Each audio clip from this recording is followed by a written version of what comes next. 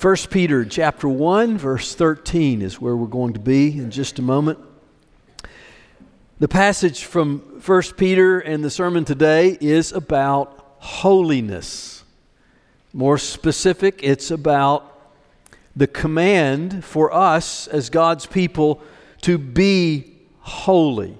Now, if you haven't been with us for a few weeks, or maybe this is your first time at Grace, you need to know that there is some background to this command to be holy. We've been focusing on that for several weeks now, but if you're new, or if you haven't been for a while, you're jumping in to the command. But there's more to it than just the command. There is a backstory. The command to be holy has a very important place in the whole redemptive story of God's grace. And the command to be holy plays a very important role in the life of a Christian. So as we read today, we're going to hear the command. And we hopefully will see the place, the purpose, and the role of this command in our lives as the followers of Jesus. And what I also am praying that you will see is the beauty, keep that word in mind, the beauty of the command, the beauty of holiness. So start listening for that as we read together. If you'll stand with me in honor of God's word, I'll read from 1 Peter chapter 1, verse 13 and following. Therefore, preparing your minds for action and being sober-minded, set your hope fully on the grace that will be brought to you at the revelation of Jesus Christ. As obedient children, do not be conformed to the passions of your former ignorance, but as He who called you is holy, you also be holy in all your conduct. Since it is written, you shall be holy, for I am holy. And if you call on Him as Father who judges impartially according to each one's deeds, conduct yourselves with fear throughout the time of your exile, knowing that you were ransomed from the futile ways inherited from your forefathers, not with perishable things such as silver or gold, but with the precious blood of Christ, like that of a lamb without blemish or spot. He was foreknown before the foundation of the world, but was made manifest in the last times for the sake of you, who through Him are believers in God, who raised Him from the dead and gave Him glory, so that your faith and hope are in God. This is God's word. You may be seated. The main exhortation and command from this passage that we're going to focus on today is to be holy. Christians are called to a holy life. And this is real and it is relevant for today. And it is a serious call. This is a serious call for a Christian because it's the call that gets us to Christ by showing that we aren't holy. And we can't be holy on our own, and so we desperately need a Savior. We need a Redeemer. We need grace. It's a serious call because being holy shows God's grace in our lives. Without God's grace, we would never become a Christian, and we would never make any progress in holiness or Christ-likeness on our own. This is a serious call to a Christian because it is God's purpose for making us Christians. The whole reason that God saved us is that we would be like Christ.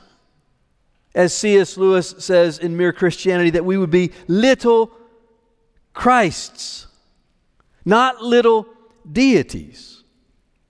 but humans with transformed human nature being conformed to the image of, and the character of Jesus Christ. This is why He saved us. This is a serious call, the call to holiness. It's a serious call for the Christian because by holiness we glorify God. Let your light shine before all men, that they may see your good works and glorify your Father who is in heaven. By holiness we see God, pursue peace and the holiness without which no one will see the Lord. It's a serious call.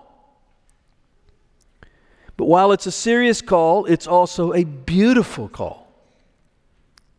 Because it's a call to see the beauty, the perfection of God. It's a call to have the beauty of Christ formed in us, in the hidden person of the heart. Holiness is God's beauty. Being made holy like Christ is our beauty. So we're going to talk today about being holy. I'm going to use the often used technique for the passage, for the outline. Very simple. Who, what, why, and how. Who are we? What are we to do? Why are we to do it? How are we going to do it? I'm so less concerned about the outline than I am that the message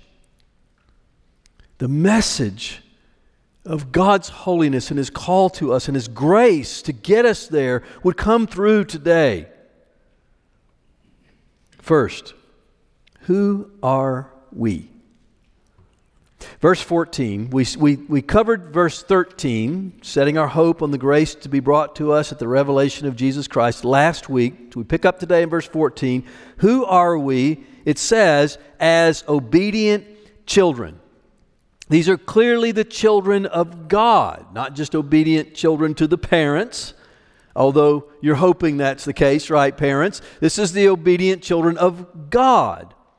The elect exiles, the chosen sojourners, according to the foreknowledge of God, verses 1 and 2. Verse 17, he says, these people call on God as their Father. So, he's talking about the relationship of children to the Heavenly Father. Holiness is characteristic of those who are the children of God. And we would say, who are already the children of God. Holiness is not to be used on our part to become the children of God. Holiness is the characteristic of the children of God who are so by God's grace. Holiness is what those who are born again to a living hope grow up to be. A child is born and grows up into an adult. Christians are people who are born again, and now we're growing into Christ's likeness. We're growing into the holiness that God has saved us to become. Children becoming like their Father. Children becoming like the only begotten Son of the Father, who is our model brother, Jesus Christ.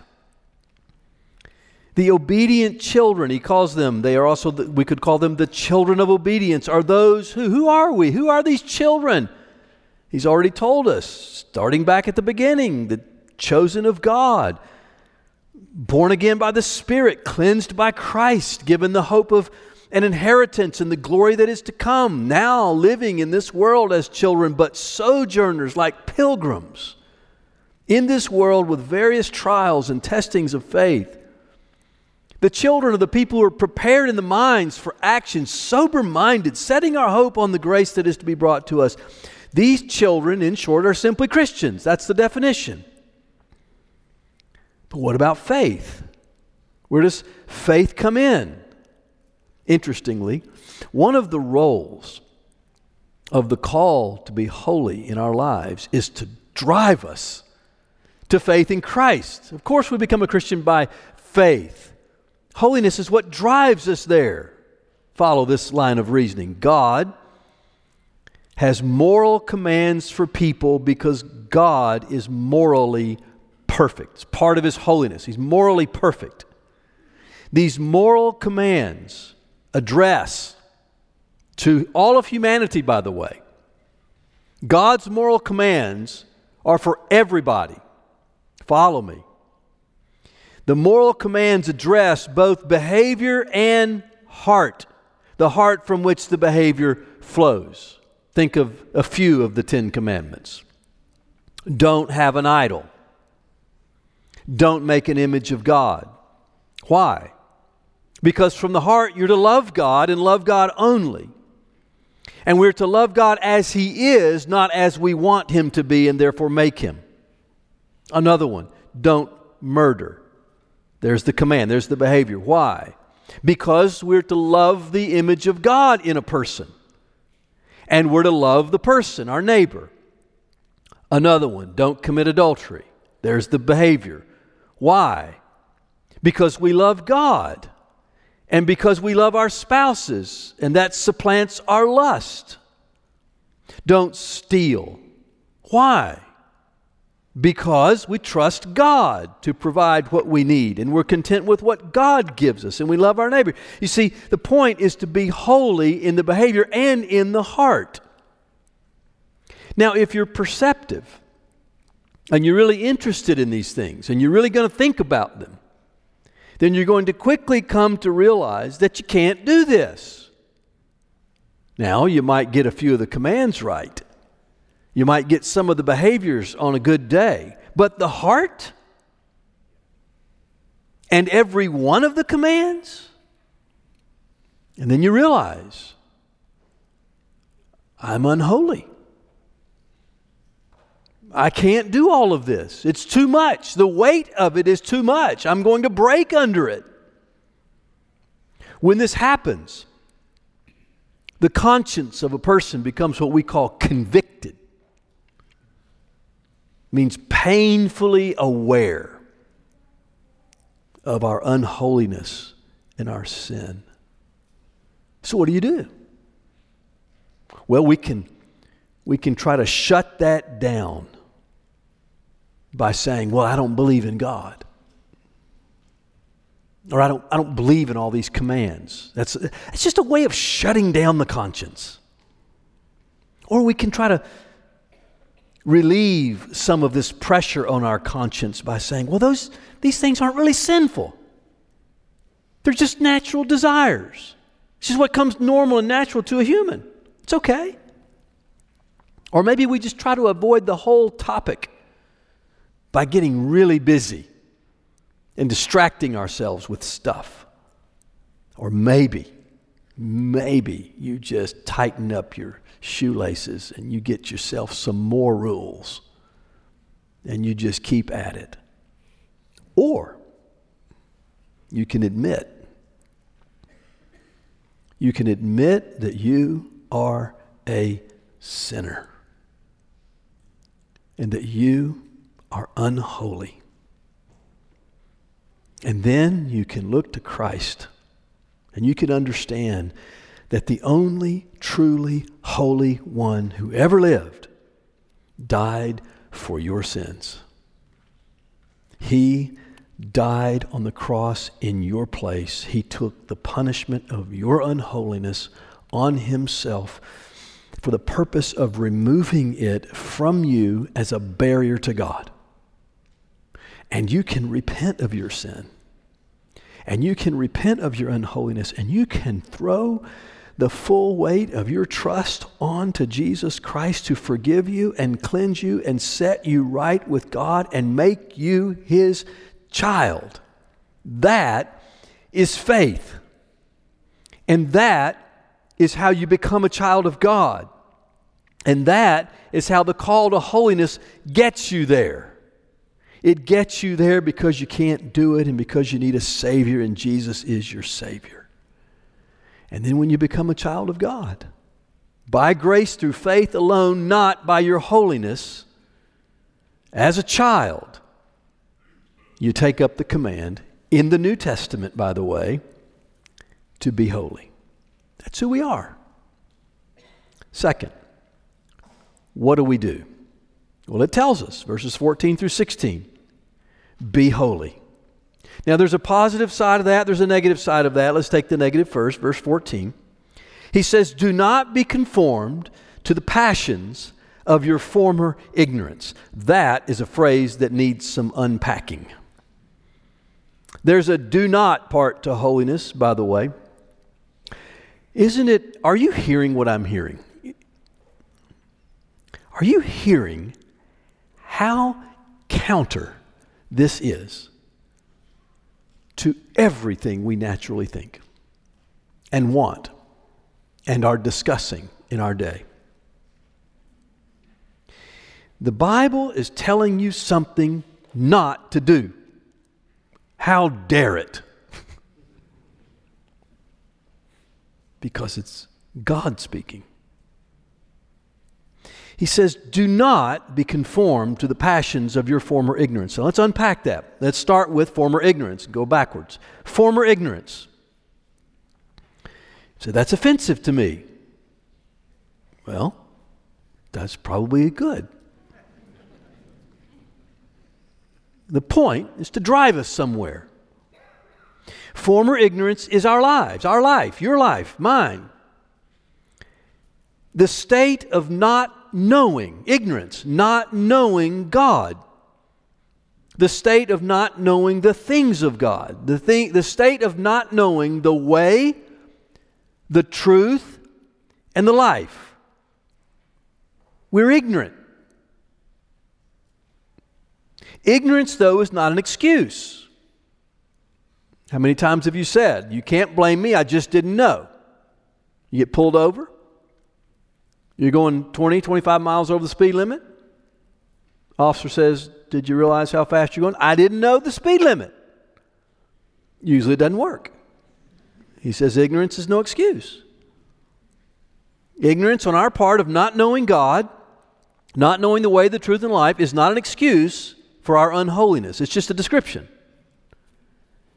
Our former ignorance, before you became a child of God, a Christian, before you were born again, passions, desires, feelings, reasonings of the self-life, of the unregenerate, unborn-again life, were your guiding principles. And they led to all manner of sinful thinking and conduct in the heart and in the behavior. Now, the New Testament gives us several lists of these passions. There's a lot of them. The passions of our former ignorance is the phrase that Peter is using, but the New Testament gives us many of these lists. None of them are exhaustive, but here's one from the book of Galatians chapter 5. Paul there calls them the works of the flesh, not just the passions of our former ignorance, but the works of the flesh. He says they are sexual immorality, impurity, sensuality, idolatry, sorcery, enmity, strife, jealousy, fits of anger, rivalries, dissensions, divisions, envying, drunkenness, orgies, and you say, mine got left out. He finishes, things like these. Do not be conformed to these. That's what Peter says in the text here. These things do not reflect the character and the nature of God. These things are not consistent with who God, in His grace and mercy and love, made us to be. And then who He remade us through the rebirth to be. These things violate God's commands. Doing these things reveals that we are rebellious in spirit against God. And He saved us for something important and serious and beautiful. And that's why He says, don't be conformed to these things. Do not let them identify you as the new person that you are in Christ. Do not let them characterize your conduct as the new person you are in Christ. Do not conform. Holiness is the true non-conformity. It is nonconformity to unholiness and to sin. It is nonconformity to our natural, unregenerate passions and desires. Brothers and sisters, as obedient children, now let's understand that holiness in this life is progressive. It goes on and becomes more and more as we live life. Let's understand that there are going to be ongoing battles with the passions and the desires of our former ignorance. And let's not play around with what is former. Let's not conform to it, either in practice or in our identity. We are Christ's children. Don't be conformed. That's the negative side of the command, what we're supposed to do. The positive side, verses 15 and 16, is rather be holy. Now he says a lot about that too. He says, as he who called you is holy. He who called you is God, and God is holy. What does that mean? Now let me encourage you right now. Do not let your mind shut down. Whenever a topic comes up that you can't comprehend, you may have the temptation to just shut down. A lot of things wake my mind up, but when I hear an astrophysicist start talking, I shut down. I say the first wow, and then I'm gone. I'm gone somewhere except where he's talking about. And maybe that's the way it is with you.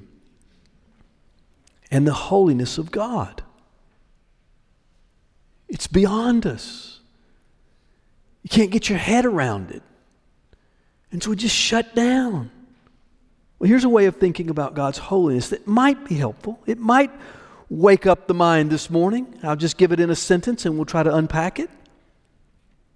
God's holiness is the perfection of all His attributes combined into a single description of His nature. God's holiness is the perfection of all His attributes combined into a single description of His nature. Okay? Every attribute of God is perfect and good. Every one of them. Everything you say about God, everything you can think about, everything about God that is absolutely perfect and good. And holiness refers to the perfect goodness of all of those attributes in one person, God. That's who He is. It's what He is. And that's what makes God so beautiful. God is beautiful. Unlike any beauty we will ever create. A beauty that we cannot get our minds around. Why? How can we say God is beautiful? What does beauty look like?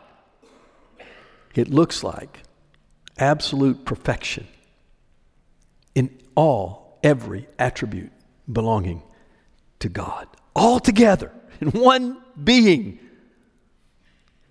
It's the dominant theme throughout the whole Bible.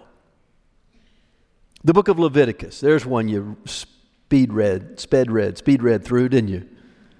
The book of Leviticus, all of those laws. Every time I read them, what is the point of all these laws? They reflect perfection. The perfection of God. They show the demand for a righteous one, a sacrificial lamb to atone for the sins because God is so holy. The Bible shows that eternity will acknowledge the holiness of God. He who called you is holy. Verse 15, so you also be holy in all of your conduct. Now, what does that mean? It does not mean, let me tell you what it does not mean. For us to be holy as God is holy does not mean that we become God. There's a little interesting and important point of theology, okay? Human beings never become God. Human beings never get grafted into God as if we become part of God. God is always God, and only God is God, and humans are always humans, and we're only going to be humans. Redeemed ones, glorified ones, but humans. What does it mean then for us to be holy as God is holy? He who called you is holy, so you also be holy. This means that God is holy, so you're to be holy. It means that God's way of being holy is to be God. God is God. In His being and His nature, He's holy. And it means that we are to be holy in God's way for us to be holy, which is not to be God, but to be conformed to the image in character of His Son, Jesus Christ. So, be holy as God is holy does not mean we become God. It means that only God is God, holy, but we are holy in God's way for us, which is to be conformed to the image of His Son in our character. We are redeemed. We will always remain human, but we are to take on the character of Jesus Christ. This is our beauty. This is what makes the church beautiful. As the church is conforming to the image of Christ, as you as a Christian are conforming to the image of Christ, this is your beauty. Beauty really is more than just the external. It's more than just the physical look. It's the hidden person of the heart being conformed to Christ. And that person is growing in beauty. As God is holy in God's way, we are to be holy in the way God has for us to be holy. Verse 15, he says, be holy in all of your conduct. Oh, this is so important. There's so many correctives. There's so many correctives going on in this passage to our culture and to even Christians. Here's one. He says, be holy in your conduct. Conduct, behavior, real world, in a real body, actions and activities really do matter. It matters. We're not Gnostics. It's a philosophical word. It's a philosophical movement that emphasized spirit over matter or spirit over body. It's a long development, but here's cut to the chase. It says this, the Gnostics would say, at least one branch of them would say, that you can have a spiritual knowledge without bodily obedience. This body doesn't matter, only spirit matters. So let's have our minds exalted. Let's have spiritual thinking.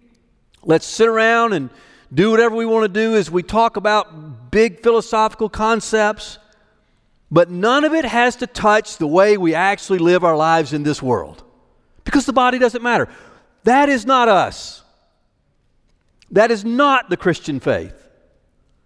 The Christian faith says that we are soul and body created by God. We are souls in a body, or we are bodies with a soul, however you want to say it. But holiness means that we are holy in the heart and in the behaviors of the body. Here's another corrective. We are not neutral selves in search of an identity that's based on our feelings that then gets worked out in our conduct. That's not who we are. If we live that way, we will be conformed to the passions of our former ignorance. We, rather, are human beings created in the image of God, fallen due to our own sin, redeemed by Jesus Christ's blood, forgiven of our sins, made the children of God, now conforming to the will of God in how we actually live in these bodies. That's who we are. We pattern and conform our new lives after the will of God that is revealed to us in the Word, the Bible, and in His Son, Jesus Christ, in both our heart and mind and in our conduct. As children, we obey God our Father. We set ourselves apart, soul and body, to do His will. That's what it means to be holy. That's what we're called to be. Third, why? Why are we to be holy? Several reasons, beginning in verse 16. First of all, because it is written. It is written, you shall be holy, for I am holy. Who's talking? God? Where'd that come from? Leviticus, the Old Testament, verse 11, chapter 11, verse 44. God is holy, it says. God delivered Israel from slavery in Egypt. These people, Israel, belong to Him. Because they belong to Him, because they are redeemed by Him, they are to be holy as He is holy. And this remains true for the Christian. It remains true for the church today, as our holiness now is to become like Christ. Peter and Paul knew this. They understood the Old Testament. That's why they remained true to it. That's why they preached from it.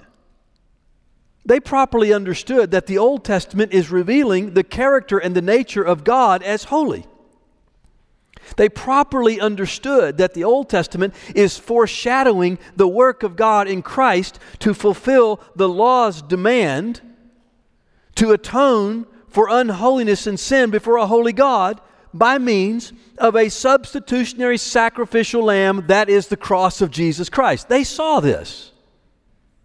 They understood that the Old Testament was promising that God was redeeming a people, a church, His own possession, who would be holy unto Him and proclaim His excellencies. We are delivered from our sin and our unholiness by the cross of Jesus Christ. It is written, and therefore we are to be holy. It is written.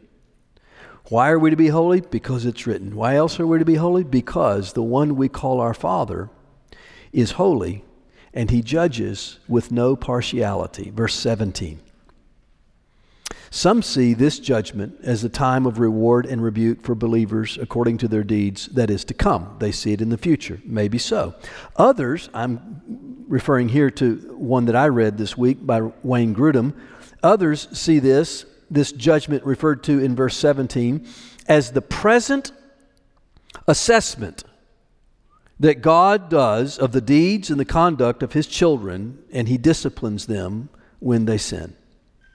I think he makes a great case for this, and I think this is the case because in chapter 4 of 1 Peter, Peter says that the discipline, the judgment, begins in the household of God. Why are we holy? Because our Heavenly Father is holy and He disciplines those whom He loves. The point is that God cares. He cares about what we're doing. He's not an absent parent. He's not a permissive parent. God's not scared of us.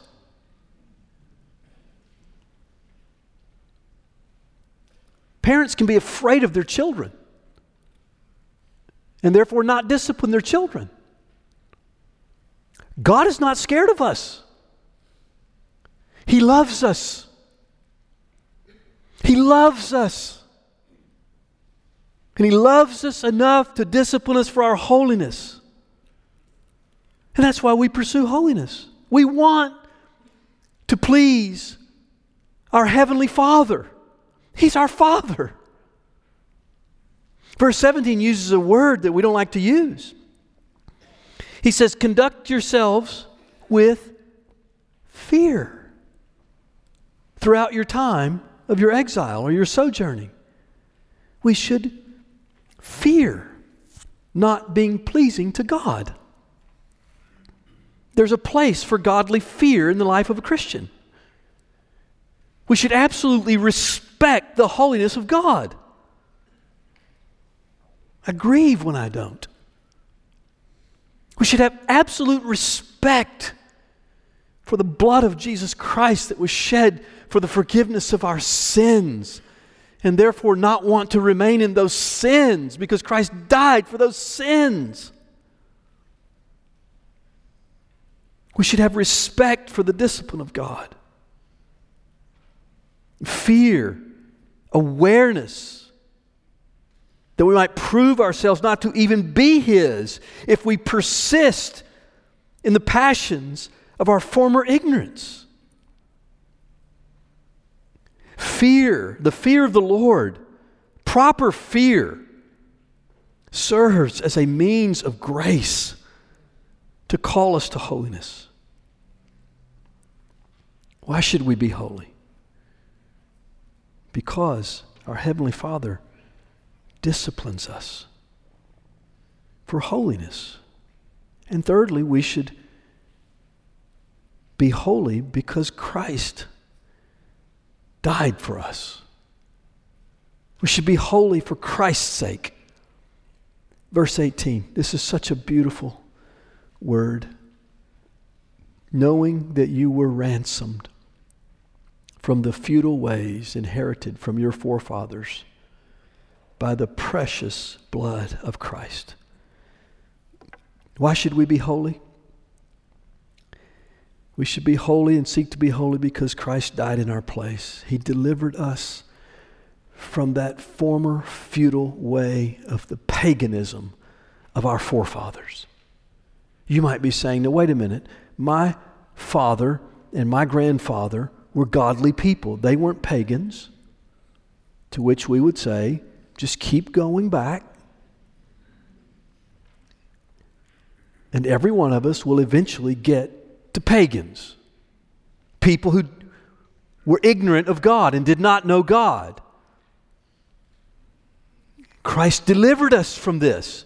Christ delivered us from the wrath of God against our sin and our unholiness. Christ ransomed us from that. Christ ransomed us for God. He brought us to God. It's like saying He brought us out of slavery. He brought us out of bondage, free, presented us to God and said, here's your new family, here's your new father.